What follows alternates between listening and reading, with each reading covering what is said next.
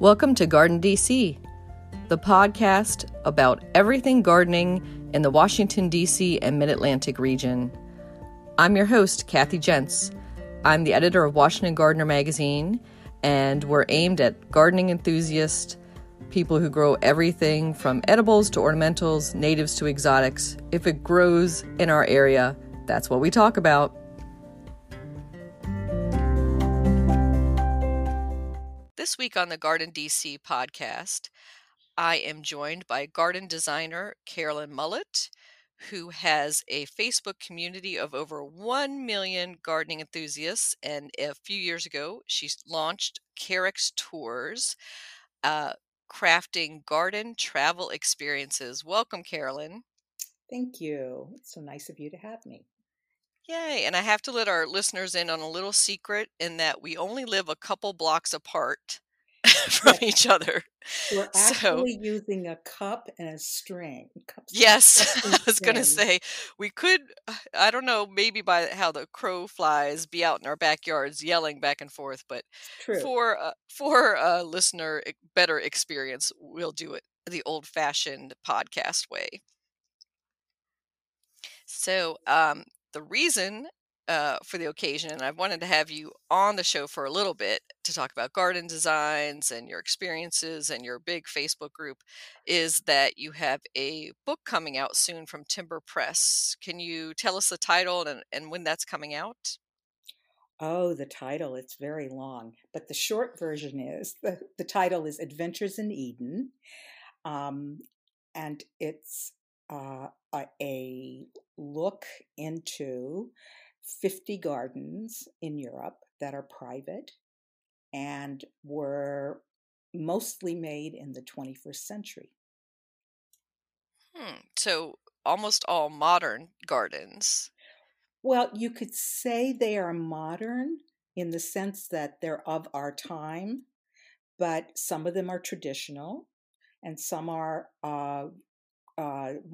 much more modern. Contemporary is maybe a better way to look at it.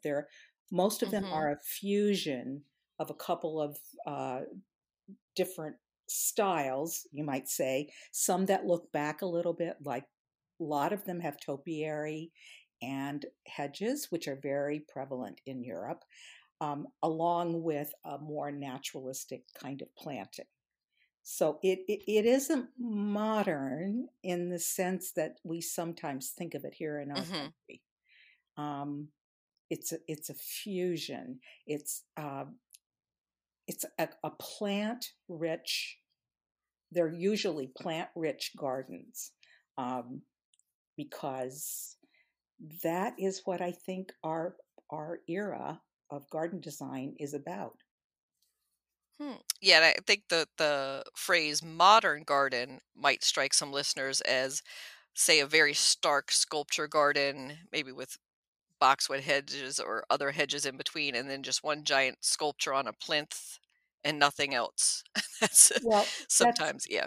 I know that people think that way, and so that's why I do think of them as modern gardens, but they aren't the kind of perhaps. I hope I don't offend landscape architects by saying this, but a lot of times landscape architects make spaces around museums or big commercial buildings or government buildings that would fit that description. But these are private gardens. They're personal kind of havens, let's say, for the people that live in the house that's connected to the garden. And that's a great point that these are personal havens and not public spaces, although you had access to them. So maybe a little bit later in the talk, we'll talk about how you got access to some of these and or how you came across or found them. But first, I want to talk about you and your garden journey. And just let us know a little bit about your background. Were you always a gardener? Were you always into ornamental gardening? Did you ever grow edibles? First of all, I grew up in northern Indiana, about 2 hours from Chicago. Some people may know, the toll road that goes across northern Indiana. I was maybe a half hour south of there. It's about a half hour, and lived out in the country, 4 miles outside of a town of 4,000 people. So very country, rural. Um, and until I was born, my family were farmers, and then my father got ill and he could no longer farm, and so he became a carpenter, and we no longer lived on the farm, but we very much lived like farmers.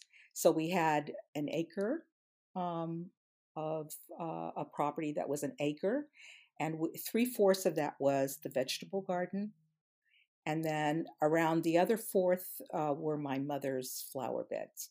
And so I grew up doing both. We canned and froze and butchered and almost all of our food for for our family of seven. Our neighbors were all farmers, so we got eggs from the neighbors and milk, and a lot of times they would be the source of our, we would butcher a cow for the meat or pigs, and it all sounds very quaint right now, if I'm sitting where I am right now, but that's the way I Hmm. grew up. There were four girls in the family, and we all had to go into the garden and help mom, and we did, and we prepared all of the food. I mean, it was just that lifestyle. But when I shall I continue, or do you want to Yeah. let me stop? So, but when I was an adult and had my first property, um, well, let me backtrack a little bit. The whole time that I was living at home and had to help mom with her gardening, um, I really hated it. I resented it. I didn't like it. I never thought of myself as a gardener. But Hmm. when I got my first house, when I bought my first house, um, I suddenly, it just kicked in. It's like all those generations of nurturing the soil just took over. And I became a gardener very quickly. And I grew my own vegetables, and I had ornamentals. And it wasn't until we moved from Indiana to the East Coast that I really got into gardening, because before that I had been a potter, and that's what I spent all of my working hours doing. And when we moved to Washington, it was I just couldn't get set up in the way that I was used to. I was used to a much less complicated oversight from the government, that kind of system in Indiana. And it just seemed very hard. And so I floated for a while and did this and that. And then as was approaching 40, I decided I just really needed to find what I wanted to do in terms of my profession. So eventually I went back to school at GW, and I went through their residential landscape design program. And since then, that's what I've been doing. Except One. I did retire 2 years ago, so Hmm. I'm currently not doing it. But that's what I spent most of my adult life doing. And so after the program at GWU, you were working for another landscape design firm, and then you started on your own for a while and had your own clients, Well, for correct? most of the, I think 28 years or something like that, I worked for design build firms in this area. Yeah, in the DC Hmm. metro area. So, and I tended to stay, 3 to 5 years, learn what I could from that firm, and then I'd move on to another one where I thought there was something that I could learn there. Because when you come out of school, you really don't have the skills to do the kind of gardens that I wanted to do. My eyes were bigger than my uh, my skill set. Let's put it that Mhm. way. And so I needed to learn about construction. I needed to learn about grading. I needed to learn about water features, all those kinds of things. And another thing, when we were in school, we really learned nothing about perennials. So I spent a lot of every project, thinking about what perennials would work here, what grasses, that kind of thing. Mhm. And that for listeners who are interested in that GW program, it has pretty much closed It's the closed. mhm, and kind of morphed into more of a green um, type of program where it's more about design of landscapes for, like, say, lead projects or that sort of thing. It's folded into That's another right. school. They've Yeah. really narrowed it down, and a lot of people um, chasing very few jobs. Hmm. There Yeah. just isn't that much in this area. Plus, you're then in competition with landscape architects from Hmm. other programs. So we no longer have a residential landscape design um, teaching institution around here. Hmm. They're But for while it existed, it was extremely popular, and many like you, it was a second career or even a third career. I know right, several right. people who, they had a career in teaching or a career with the government, something totally unrelated, and then said, "You know what? My love is gardening. Let's go for it." And my post-retirement career or my second career will be landscape design, and that seems to be a very common path. Yeah, I think it is. I think that most of the people saw it as well, I shouldn't say. See, I graduated in the 1987. So it's been so long that I don't know what happened in all those years. I know more recently, I kind of know what's going on. But while I was working for the design build firms, I was so busy, I didn't have there was no time to really check back into what was happening with that program. So I don't really know. But Hmm. when I was in it, there were an awful lot of people who just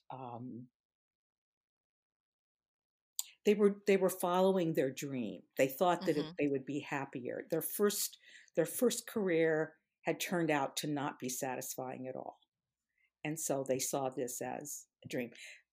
I think one of the things that a lot of them didn't realize is that it was hard to make a living.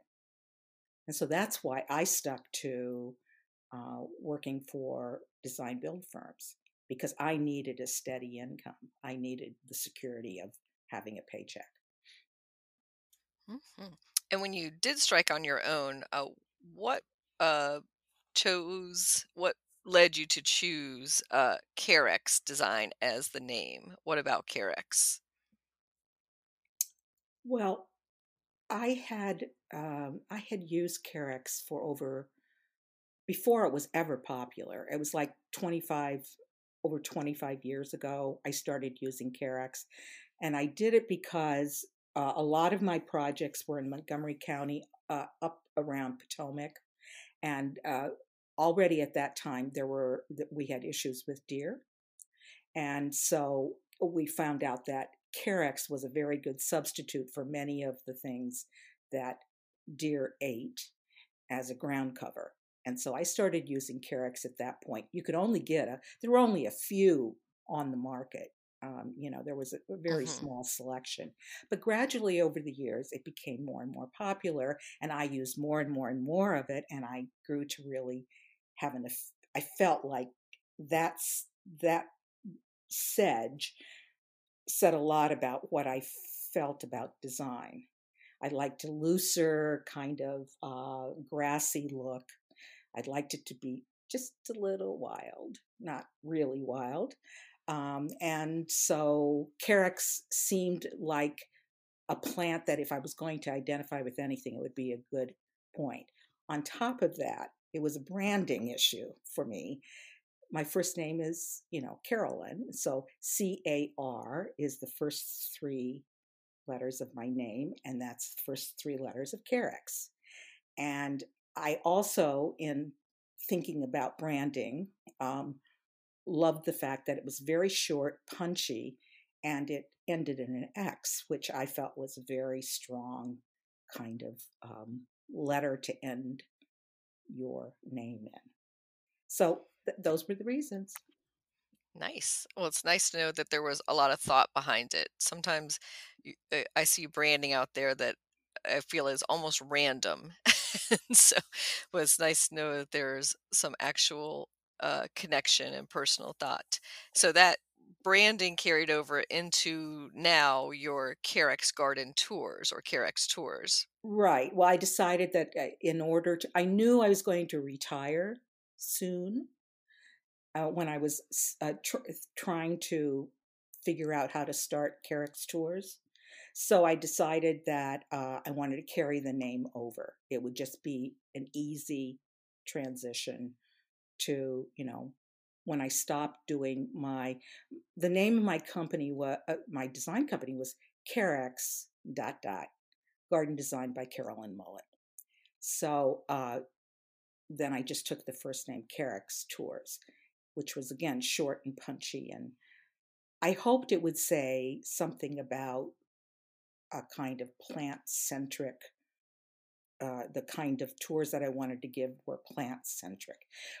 But I found out that a lot of people didn't know Carex, as a plant. And they Yeah. said, where does that name come from? Or we would be in a garden Hmm. and I would be talking about, well, here's Carex so and so. And they'd say, is that what the name came That's what from? I was gonna ask you is if people asked you if it was a type of, half your name, half another name, and that they would not even be familiar with the plant itself. So that's at least a good education once it comes across to them. Yeah, that's But true.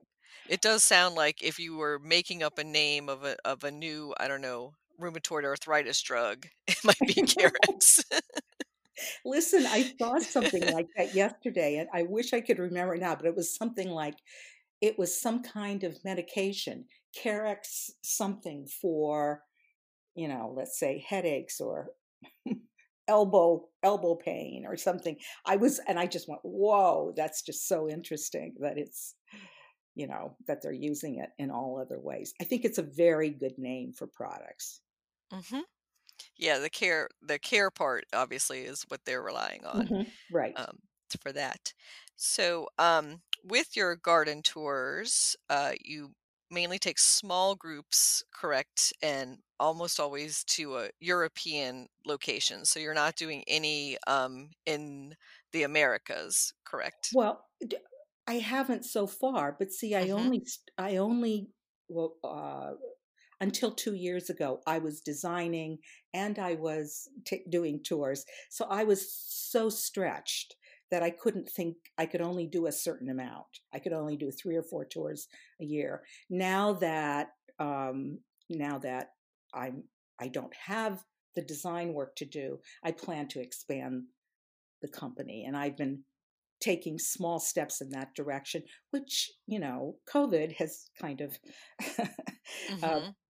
pushed aside plans for a year, but that's okay. We'll manage to get back on track. And then I hope to do tours in the U.S. as well as I want to go to South Africa. I want to go to Asia, Japan. I want to go to New Zealand, Australia. I'd love to go to Korea. Lots of interesting garden stuff happening Mm-hmm. in Korea. So it will not only be Europe in a Mm-hmm. little while. I just can't say exactly when. Yeah, and once we can travel again, but at least with this pause, you're able to get a little more research and planning in. But when you plan a garden tour and put one together, do you do a scouting mission in advance to the actual locations, or is it done internet, or do you do a combination? Well, I do a combination if I can, but a lot of times I have not had either the finances nor the time to do scouting. So I do. I'm always uh, you know, every day there I run across gardens that I want to remember, and I have a filing system on my computer where I it's by country or by region within a country, and I just drop a screenshot of the garden in there, and so that if I decide I want to go to Scotland, then I go to that file and I sort through what I've seen that I think is worthwhile, and that's my starting point. If I haven't been there yet, and then the other part is that I have a partner in Europe. It's a Dutch company um, that has been in business for almost 40 years. And uh, Bert, the owner of the company, is very generous with his advice for me. He tells me what he thinks I should check into. He thinks, that sometimes he puts together an itinerary and then I edit from there. I'm interested in different things than he is. He likes more traditional gardens than I do. And I want to set myself apart as being a little bit more contemporary. But we do, he's constantly on the lookout for gardens that would be good for my tours. He now knows what I want to do, what the kind of gardens that I want to have on my tours. So that's how I do it. And then I read everything I possibly can. I get magazines and newspapers, from mainly England, in England, the magazines cover the whole continent. I mean, they don't just cover only English Hmm. gardens. So I get a lot of information from that. And I've gotten very good at just looking at a garden online and being able to tell whether that would be a garden that would be good to actually visit. I'm almost always right. Good.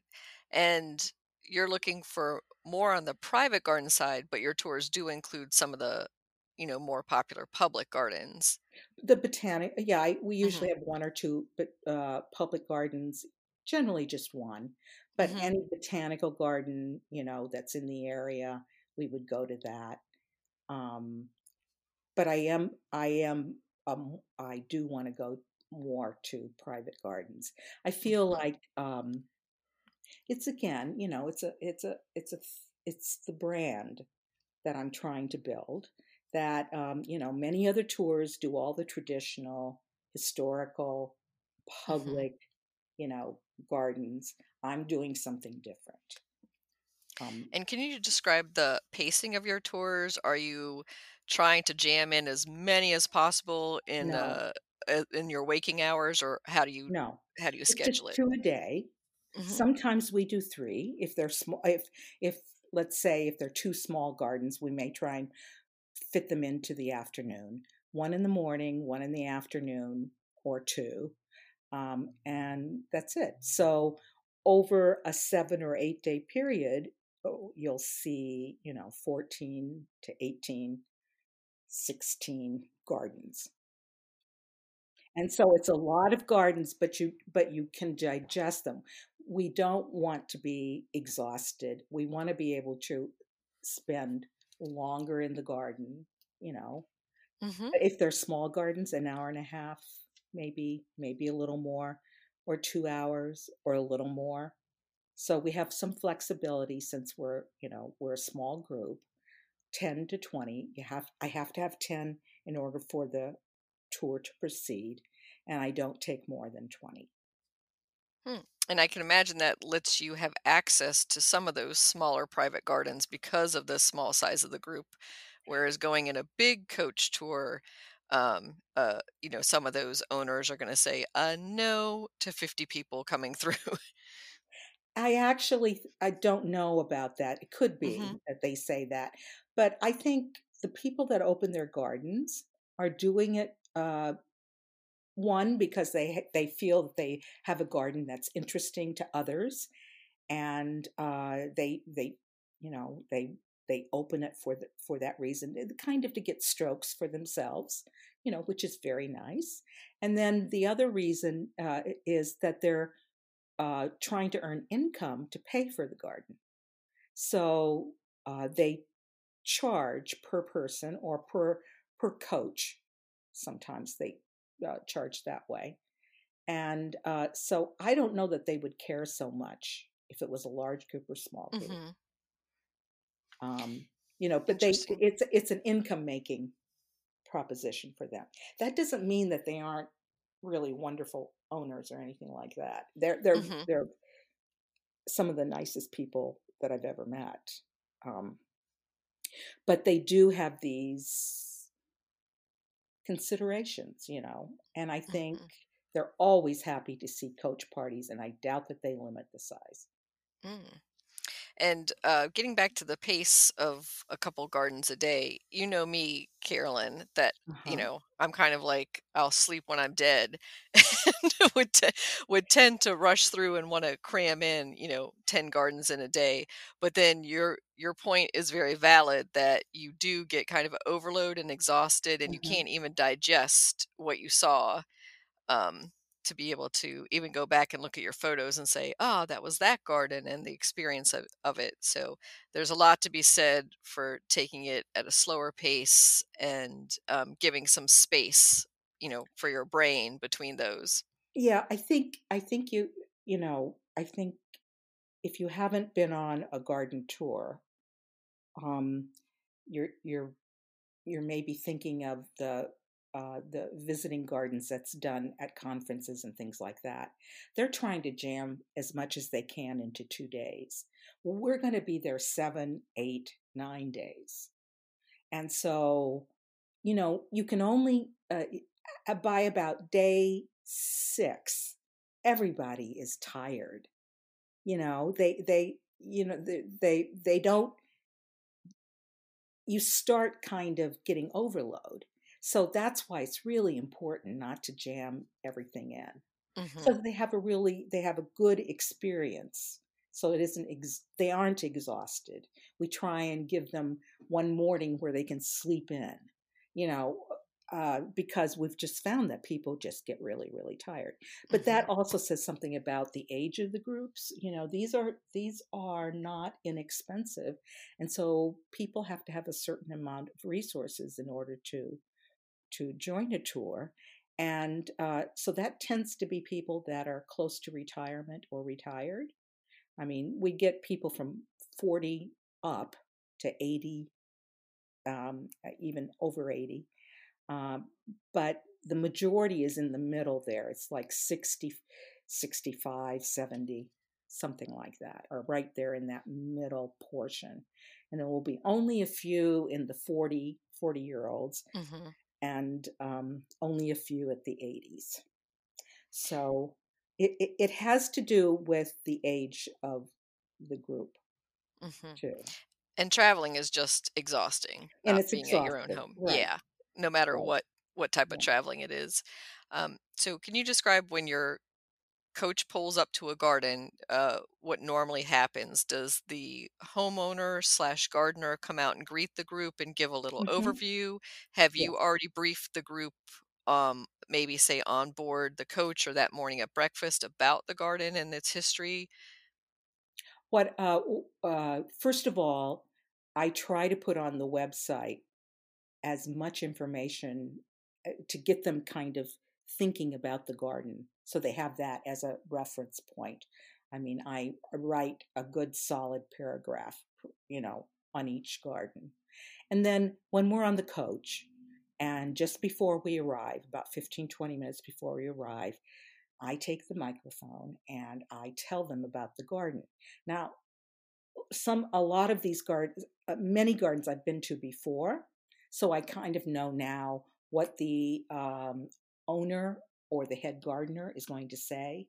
So I try not to repeat too much, but I try and give them just a little bit of background, put it in some kind of historical perspective, uh, talk about it stylistically, um, maybe a teeny bit about the owners.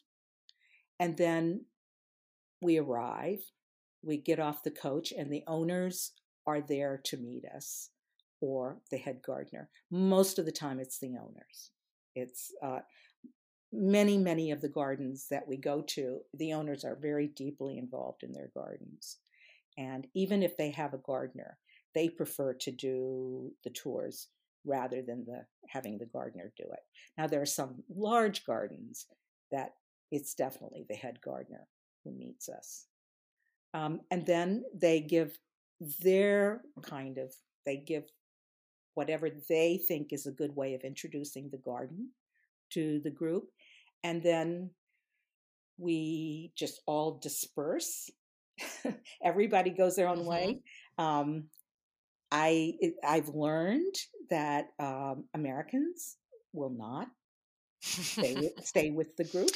They will not, Exactly. Yeah. and if we have the owner go through with thinking that they're going to lead the group through, it's kind of Mhm. embarrassing because everybody, six people are over here taking pictures and Mhm. three or four in that direction. Some are running ahead. So we try always to let the homeowner know this is a very independent group, and they will want to just go their own way. Mhm. And if you could be available in the garden in case they have questions, that would be nice. So Mm. that's the way it usually works. And so they come back and they're asking the owner, um, about various things. And the owners have special things that they want to point out to people who want to follow them. So it's does that answer your question, Mhm. Kathy? Oh, Do you have a sense perfectly. of it? Yeah, that makes sense that especially and so true about American that it's like herding cats. Somebody gets It is. distracted over there and then they're like, "Ooh, what is that allium over there?" So I can imagine that a lot of the questions are probably about specific plants and ID Yes. questions. And especially, because in Europe, there are so many plants that they have that we do not have, or that we have only, we may have one or two that is available to us of a particular species. And in Europe, there'll be 15.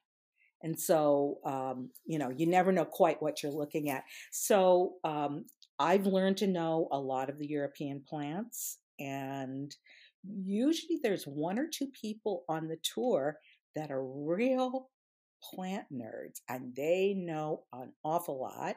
And so we, kind of turn to them for some information sometimes. And then also, my favorite, let's say, partner on these tours is a Dutch guy from the tour company that I partner with in the Netherlands, and he knows a huge amount about plants.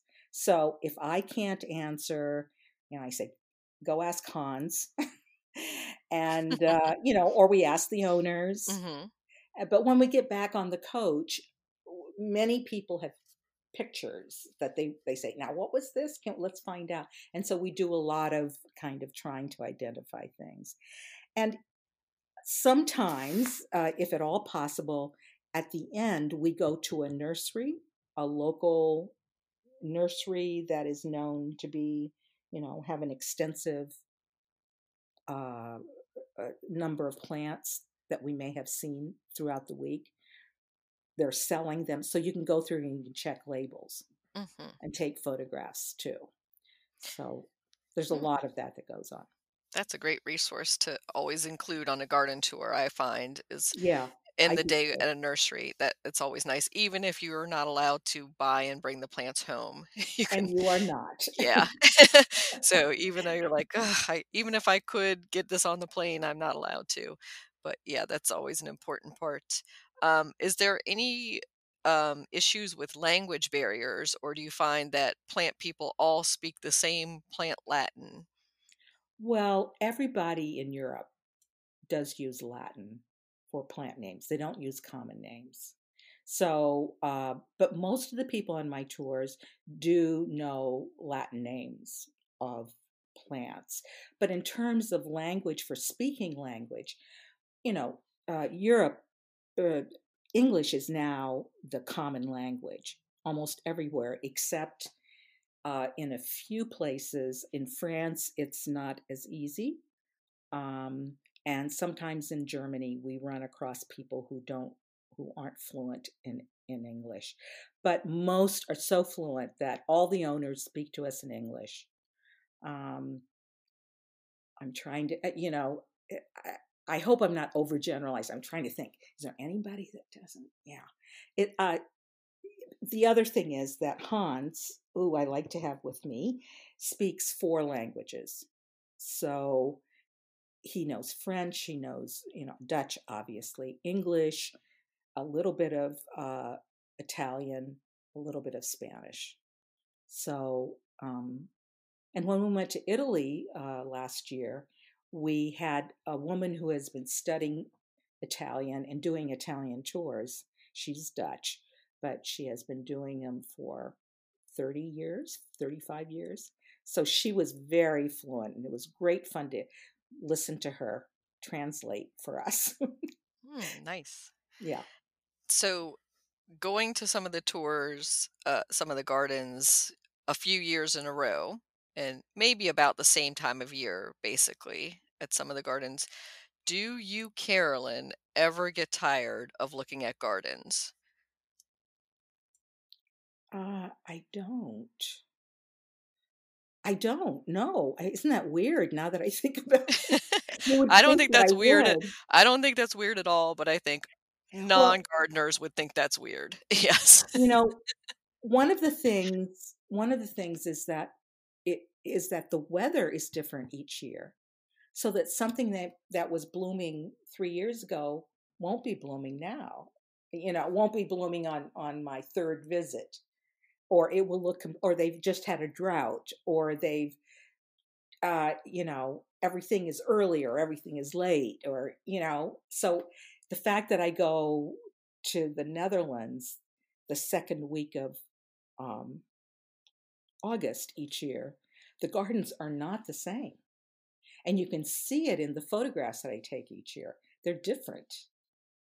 Some years the colors are like absolutely fantastic, and the next year it's like toned down. They've had a drought or something, and the colors are not as rich. But the textures are really wonderful, or something like that. Mhm. And do the owners ever say the classic line of, "You should have been here last week"? Well, if they do, I don't go back. It's true. I mean, I know Mhm, that sounds harsh, but if you can't talk to us about what we're seeing now, and if you're making mhm, my travelers who have spent a lot of money to get here, mhm, feel regretful and feel like they aren't getting the full experience, then you don't know how to talk about your garden. mhm, And so and there's really a couple of gardens that I won't go back to because the owners, did that repeatedly. mm, Over here is my blah, blah, blah, blah. And I know it doesn't look so good right now, but last week it was incredible. And they would do that over and over again. mhm, So to me, you have to have a good narrative. It is a bit of a show, but I, and if you don't have that narrative, I'll be patient a little bit, but otherwise, I don't want to go back to a garden where somebody um, is not does not think does not show that they are happy with their garden. mhm. So, it partially is, I'm sure, insecurity, but also inexperience. Inexperience. And I've debated, whether to write to those people and say, you know I don't know how I would say it. That It's that say, it "Live was, live in the moment, there's something to find yes, in every live in the season." moment. Yeah. Right. Stop making excuses for the past, so you gotta entertain and do it, as best you can that day when you woke up that day. Yes. So moving on to your Facebook community, Yeah. I would describe it as a curated experience of garden tours, but done through a Facebook interface. Is that how you think of it? Gosh, I didn't think of it as garden tours, but maybe it is. I do think of it as curated. You're absolutely right. Actually, when I started the Facebook page, um, I I first just showed my own work, and then I got very bored with that. And so I decided I wanted to show gardens that I thought were good. Because, in any designer's life, you're caught between what the client wants, what your climate is, Mhm. what your community ethos is about design, and it's never as much as you can imagine. I mean, you would love to have some freedoms or some other kinds of situations than you do have. So I started showing other people's work, and my it's really a celebration of garden design by professionals and by homeowners. So I'd say, maybe 60-40, 60% professionals and 40% homeowner designed gardens. And a lot of times it isn't that the homeowners design gardens uh, wouldn't I wouldn't want to show them, but they don't have good photographs. And Mhm. that's one of the things I insist on. I show, really, I try to show really good photographs. So most of the gardens are professionally shot, and I use those. What was your question, Kathy? I'm Just that rambling. how you thought of your Facebook page curation, if you thought of it as Yeah, garden tours or you're thinking of no, it I more as garden didn't. sharing. Yeah. Yeah, what I Mhm. was Sharing trying the to best do work. when I first went on to Facebook, I was fairly surprised at the way that garden designers were showing their work. I didn't think that they were showing it, showing work that could stand up to the work that other professional designers were doing in interiors, landscape architecture, that kind of thing. And I felt the reason was is because they weren't taking the photography seriously.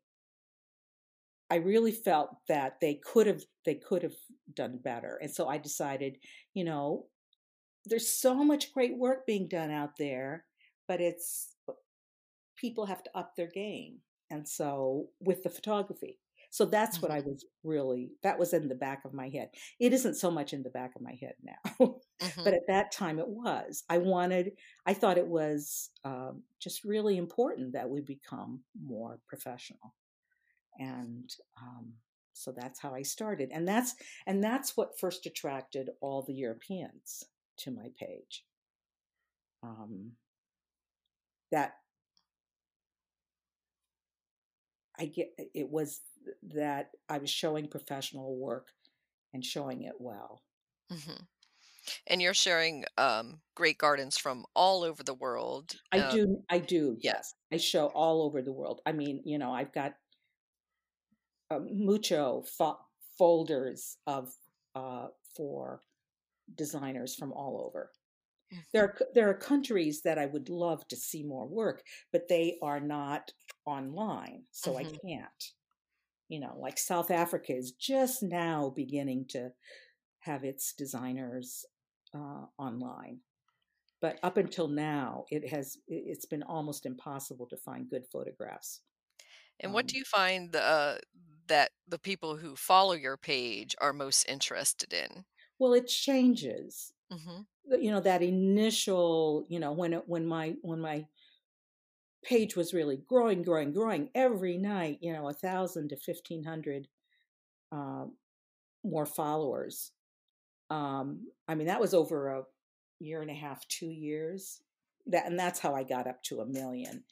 Um, uh, you know, that was a more professionally interested group. Now,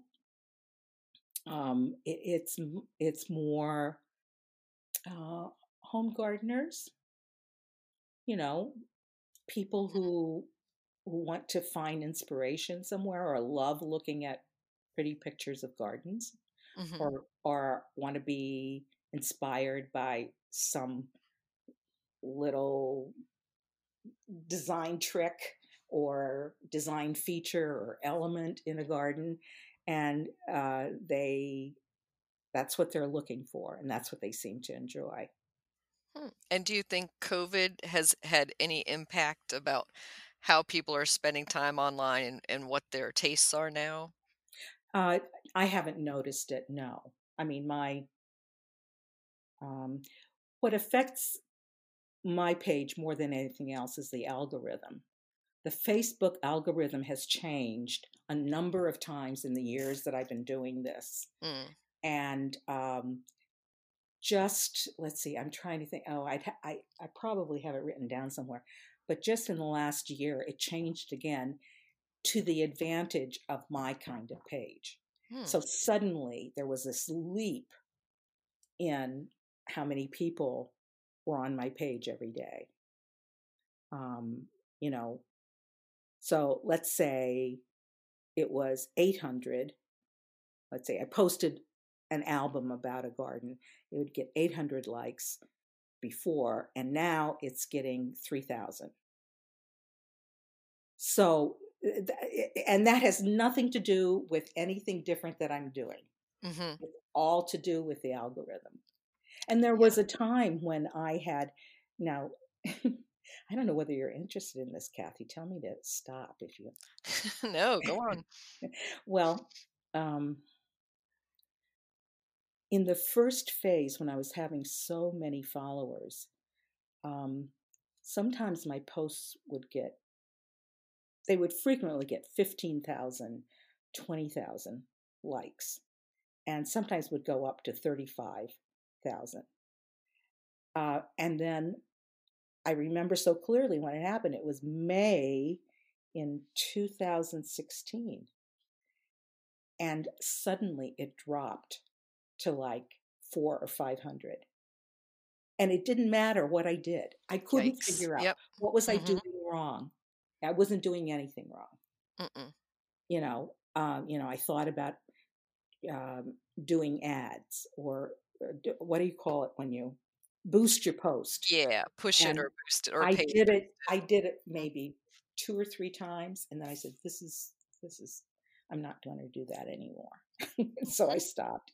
So, everything else other than those few boosts that I did is completely organic, and it is that the algorithm changes Mhm. Which it could change in, a split any second minute. tomorrow. Again, yeah, That's Facebook right. has all the control, but, Yeah.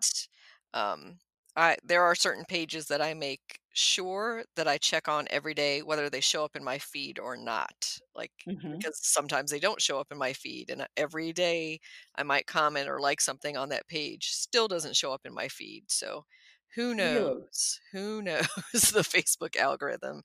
Yeah.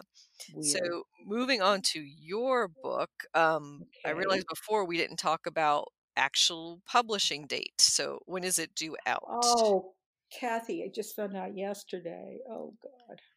It's been pushed again. Oh This is no. the 5th time. Hmm. So now the publication date is November 24th, but I'm not even sure it'll be then. Okay. But you can still pre-order it now on It can Amazon. be pre-ordered, and Hmm. you can pre-order it by, any online bookseller Hmm. or through your local bookshop. They Yep. can order it for you if you want to give them the business. And that way, it's sitting there and it's ready when it does come out, when that Yes. when that Yeah. actual date does happen. Well, I'm sorry to hear it got pushed back a little more, but just more anticipation. But listeners, I'm looking at the PDF file of the book right now. So I got a little special preview. It's 336 gorgeous pages. And one thing I wanted to ask you about the book, I was skimming through the index, and you've indexed the gardens by country and location. And sometimes they have a Facebook page or they have their own website for the owners of the gardens. And then you have a separate listing for their designers. So, and that shows a big difference between the owner gardener ones and the designed ones. So, what would you say the percentage in your book are of? self, I guess, designed and maintained versus professionally designed? I think it's something like a little bit over 50% is homeowner designed and 50% is um, designers help them in some way. Mhm. So, a lot of the gardens that are described, they're amusing to me because some of them have names. So the name, Most or it's European yes, most European gardens have names. hmm or it's so and so's garden. So Mhm. like Jane Smith's garden, if it doesn't have an official name. Yeah, It I think more sometimes has. Americans need to name our gardens. We I have to do too. I do exactly. too. Yeah. So something like, I don't know, Brown Cottage on the corner or something. So just something. No, just Brown Yeah, Cottage. just Brown Cottage. Brown Cottage Garden. That would be a nice name, not on the Mhm. corner. Too long. Yep. And you're you're yeah, we all wanna make it as more descriptive as possible, but yeah, simpler is definitely better. The book is very photo heavy, and these are not photos in general that you took yourself, but are professional photos that you have purchased or had taken for the book. None of them I didn't have the budget to have any taken for the book. Hmm. They are photographs that were taken by a professional that we purchased. But a lot of them are by the owners Hmm. too. It isn't all professional Hmm. photographs. I did take a few, but not I didn't I felt the ones that I had taken, you know, I take photographs on the run on a tour. So Hmm. it's not at the best time of day. They're not the best photographs that one could take of that garden. So and professionals are able to be there at really optimal times and take, as are the owners. Hmm. And so the book is organized by country and then goes through Hmm. the gardens. Did you consider other ways of organizing it? No, Hmm. that seemed the logical way to do Hmm. it. Like by style or anything else, but yeah, by going No, through each well, country. Hmm. you may have missed, but in order to get into this book, you had to have your garden open to the public at least one day a year. Mm, okay. So, and most are open more than one day a year. I mean, some are open all summer long, some are open every weekend during the summer, that kind of thing. Some Hmm. are open, like uh, with the country's garden days, open garden days, Hmm. which may be 6 times a year or something like that. So they it, it wasn't it, that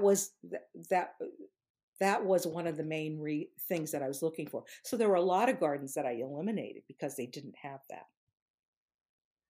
Hmm. So that were I the mean, ones that my were list was totally private. longer, was much longer, but that was the way that my editor and I decided was a good way to, be able to narrow it down to 50.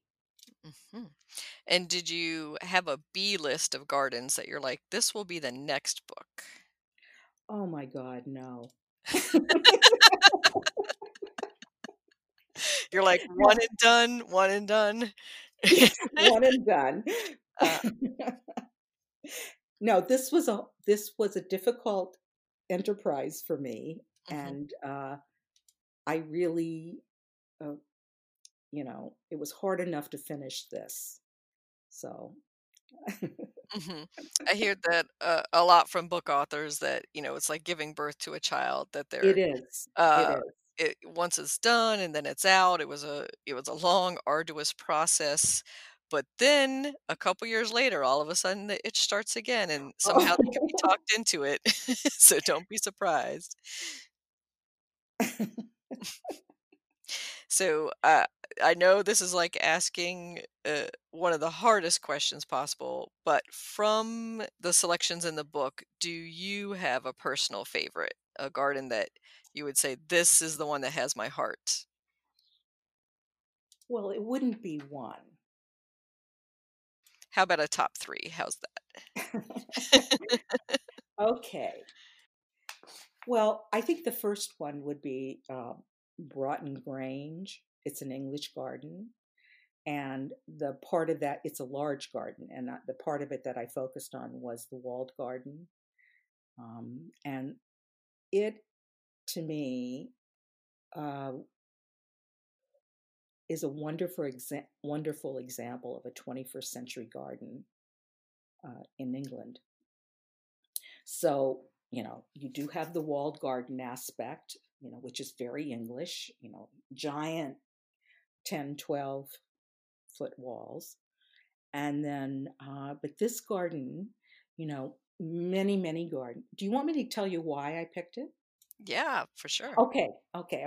I thought maybe I was going beyond something much. Okay. Uh, so, so this many gardens in England, when you visit them, they're made up of garden rooms, and they're very inward looking. Each room has a theme. It's got high hedge walls around it, and there'll be multiple garden rooms, and it's a wonderful style. I have nothing against it, nothing at all. It's a wonderful style. It started in the early 20th century, usually attributed to Hidcote, Lawrence Johnston, who was an American kind of transplanted to England. And he just made this garden so that it was actually, the walls were for sheltering because there was a huge wind that went through the the garden, and so he made these, each one, a discrete room that with arches or doorways to lead from one to the other. But Broughton Grange, and so this dominated English garden design and English gardens for over 100 years. You still see gardens that are made that way. But Broughton Grange was one of the gardens that, right after the turn of the century, um, Tom Stuart Smith, who is the designer, designed it in a very different way.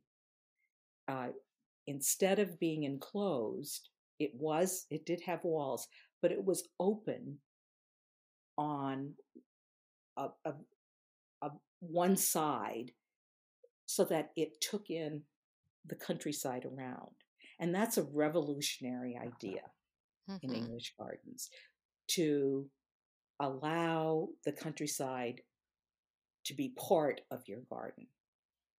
I'm not saying that there weren't gardens that did that before, but he did it in such a kind of grand way. Grand in the sense of a big gesture, not grand in the sense of blah, blah, blah, not expensive or Mhm. you know gilded or something like that.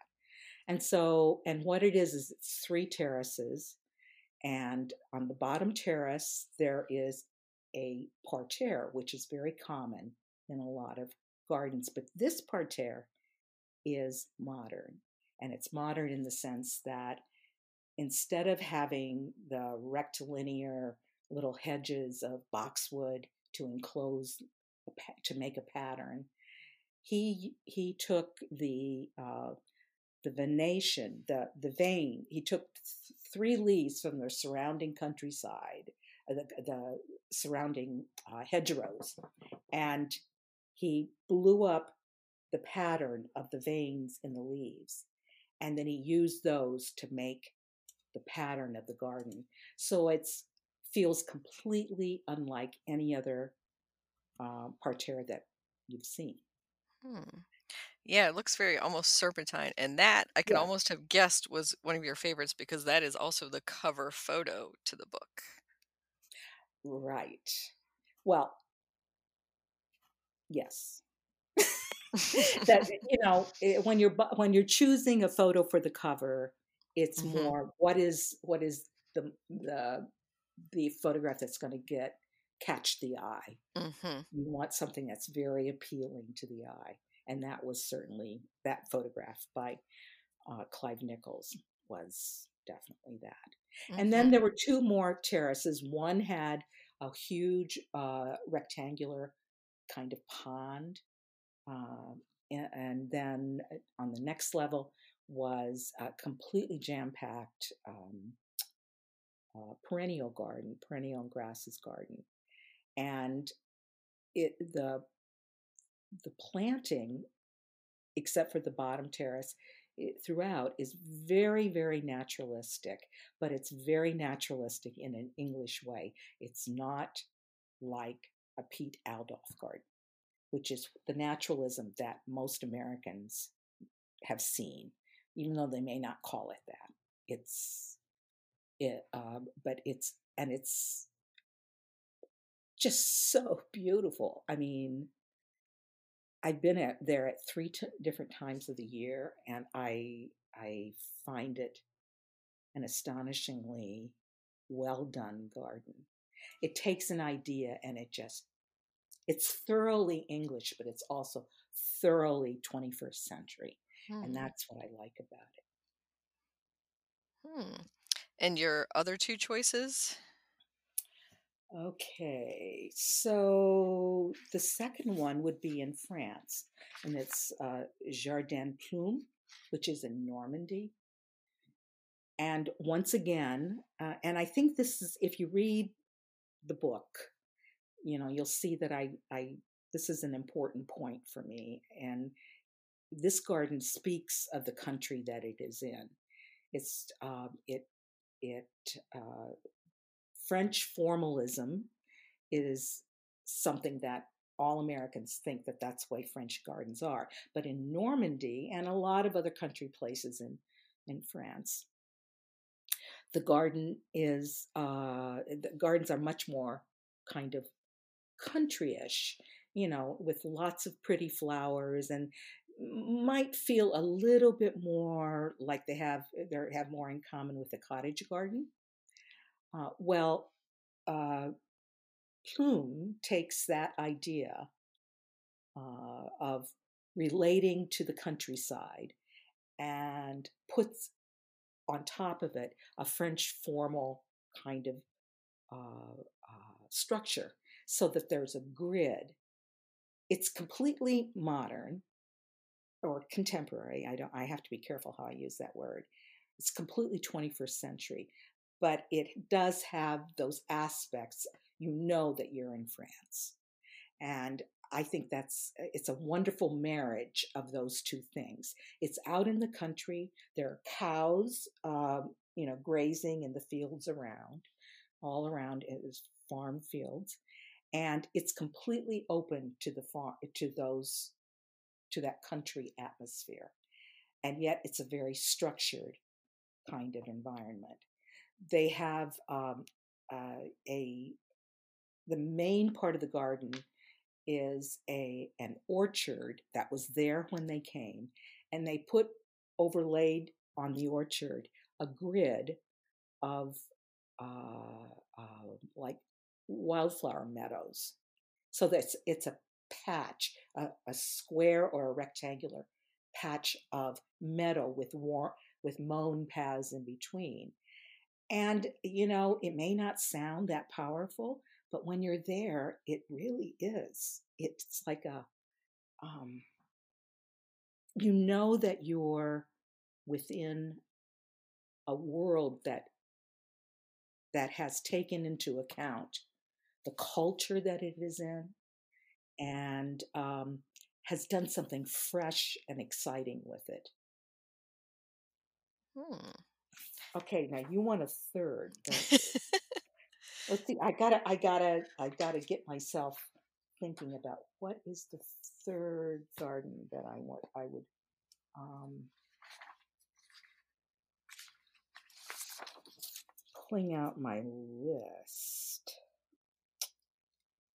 Well, there's a garden in Scotland where the owner, it's called Whitburg House, and it's kind of an old mansion, uh, um, not a castle, a mansion, and it's out in the country and has views across beautiful fields and countryside. And then away from the house is a walled garden. When the current owners moved in, it had really been deteriorating for a long time. And so the, the wife wanted to make a garden. She hired a gardener and they set out to make something that she would feel happy with. And she first designed what would be called, a kind of standard English garden with double borders, you know, where you look at the planting from the outside. You don't go into the planting. There are no paths going through it. It's like a display. Um, and she finally got all of her plants kind of, the way she wanted them. And in the summer, they have terrible winds that come through, Scottish winds. She says Scottish gales that come through.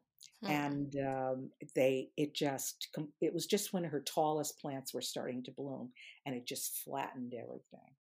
And so she thought at that point, I've got to do something. I've got to figure out, I can't have this kind of garden here. And she was heartbroken. And so she started investigating and gradually, eventually started traveling. And she started seeing gardens that were both in England and on the continent that she found, gradually found inspirational and got an idea about what she wanted to do. And her garden is, again, like Broughton Grange, it's got formal elements, but it's also very naturalistic, only it's naturalistic in her own kind of way.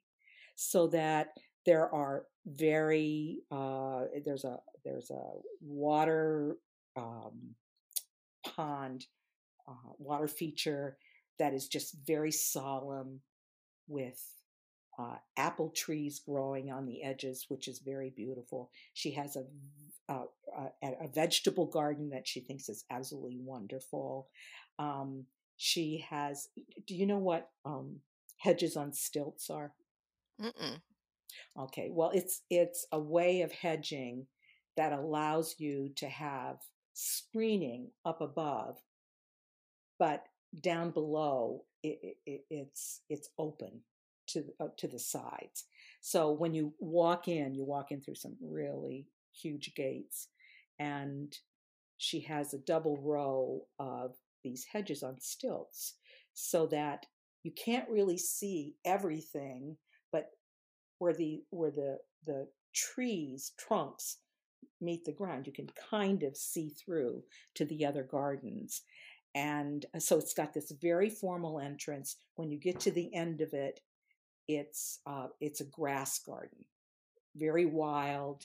And because it's very windy there, when you go, it's like the wind is blowing everywhere, and it has this.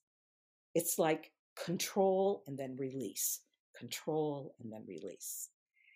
And then in her very naturalistic with garden, which is just beyond the hedges on stilts, it is a kind of um, it's naturalistic.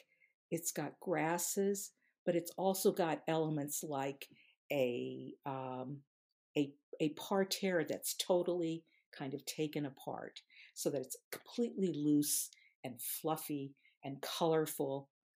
Uh, but it's got uh, that the four quadrants of a parterre, and but it's got lots of things like nepeta and purple leaved plants and perovskia and all kinds of grasses.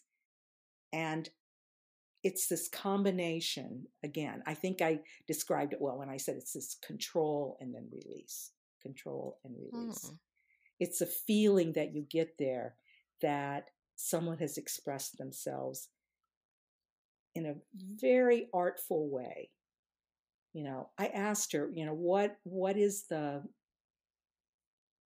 it that when is the time that you like to be in this garden the most? And she says, well, late in the summer, Hmm. when the sun is setting in the late afternoon, when those afternoon shafts of light come in and everything just glows. Um, Now she's an interesting woman.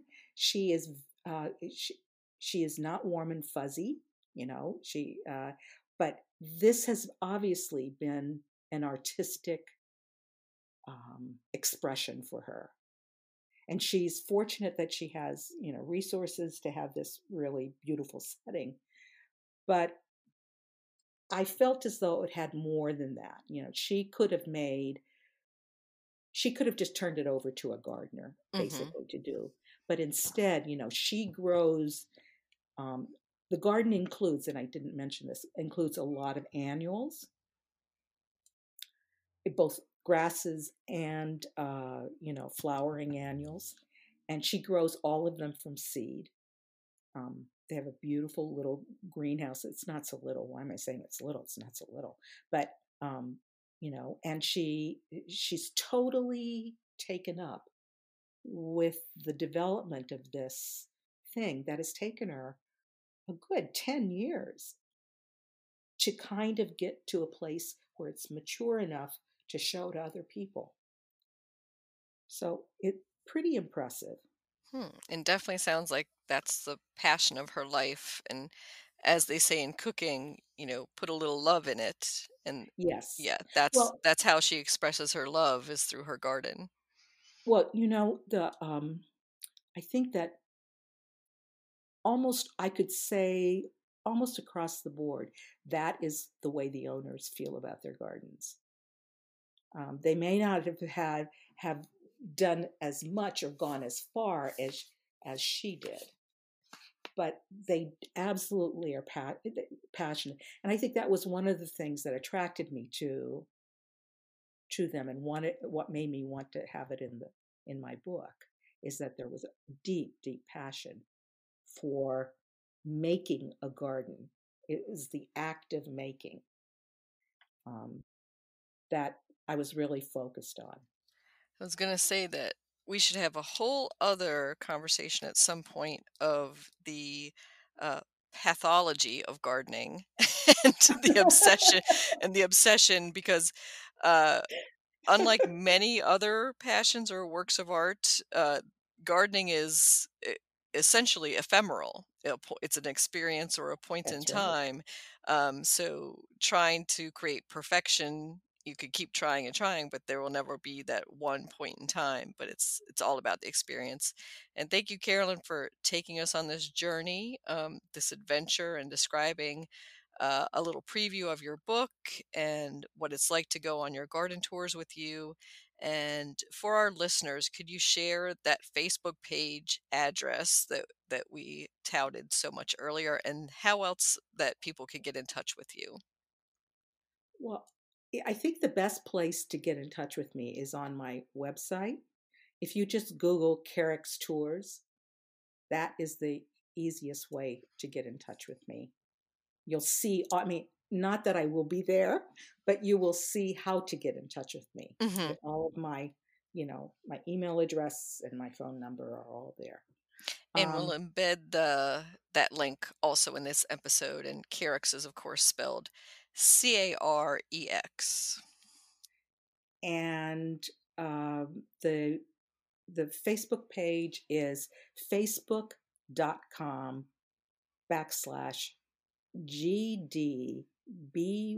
facebook.com/GDBYCM. And what that stands for is Garden Design by Carolyn Mullet. All right. GDBYCM. And if Excellent. you Google Carolyn Mullet, it will come up. Hmm. Well, thank you again, Carolyn. You're welcome, Kathy. This was very nice.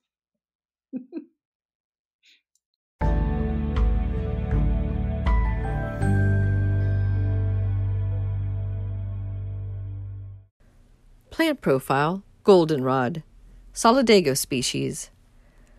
Goldenrod is falsely accused of causing fall allergies as it blooms at the same time as ragweed, the real culprit.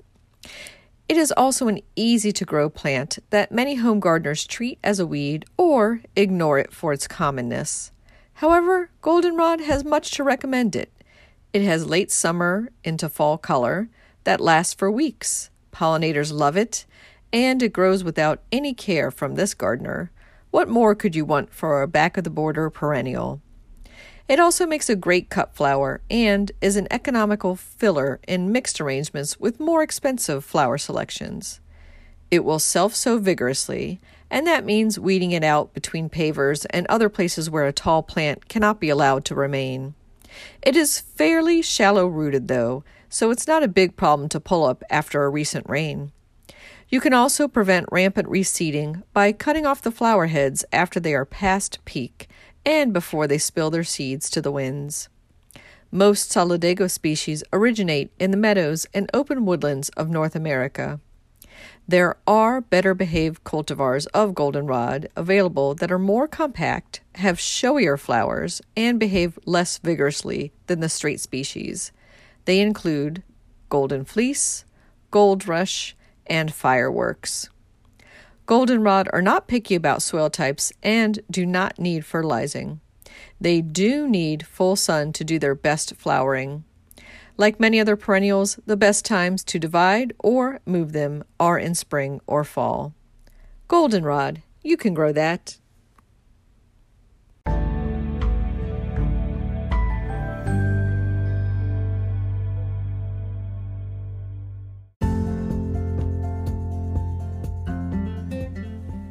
Thank you for listening to Garden DC. You can become a listener supporter by going to anchor.fm/Kathy-Gents/support. For as little as 99 cents a month, you can become a listener supporter and we'll give you a shout out in a future episode.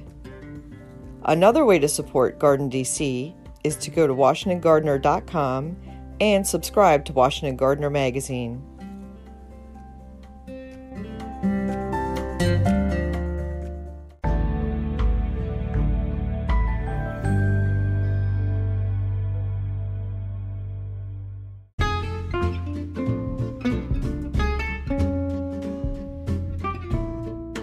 For this week's What's Blooming in the Garden, I thought I'd share a sweet little native plant that is blooming its little head off right now in the garden. Gives a good 8-week period of bloom, which is so nice to see in a little native meadow plant, and that is Conoclinium colonestinum, and the common name is wild ageratum or blue mistflower. Some know it as blue boneset, some know it as wild ageratum or just mistflower. To make it even more confusing, the Latin name was previously Eupatorium colonestinum. So that's commonly known. Most people know it as blue mistflower or mistflower. It has these pale purple little ageratum-like flowers, but it differs from the annual plant ageratum in that it can get pretty leggy. You do want to plant it amongst things that can support it, or give it a bit of a shearing back in late spring so it doesn't get as leggy later on. It will naturalize around by both rhizomes and seeds. It prefers full sun. A little bit of shade can be tolerated, but it definitely likes moist, humusy soils. So the edges of ditches or rain gardens are a perfect spot for it. This is just an adorable little flower and one of my favorite colors, that really pale, light lavender purple. So I recommend it for your fall garden in areas where, say, you want to edge a bed or have something freely seeding amongst a little wildflower garden or cottage garden. That's a perfect choice for you. The blue mistflower.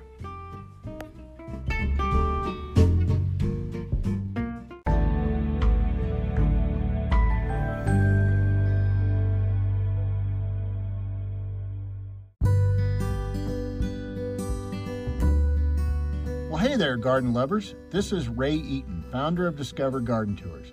I'm here to invite you all to join us next April and experience the beauty of Dutch gardening and horticulture on our Discover the Netherlands tour. Please join us and speaker, author, and social media influencer Kathy Jentz for this once-in-a-lifetime garden adventure. We'll visit private and public gardens, flower shows and auctions, and much, much more. Highlights include the Keukenhof Gardens, Hortus Botanicus Leiden, and the Flora Holland Flower Auction. The tour dates are from April 16th through April 25th, 2024. Full details and registration are available on our website at discoverourtours.com. Remember, space is limited, so if you don't want to miss out, I would highly recommend signing up today. We look forward to seeing you in the Netherlands and sharing this unforgettable journey together.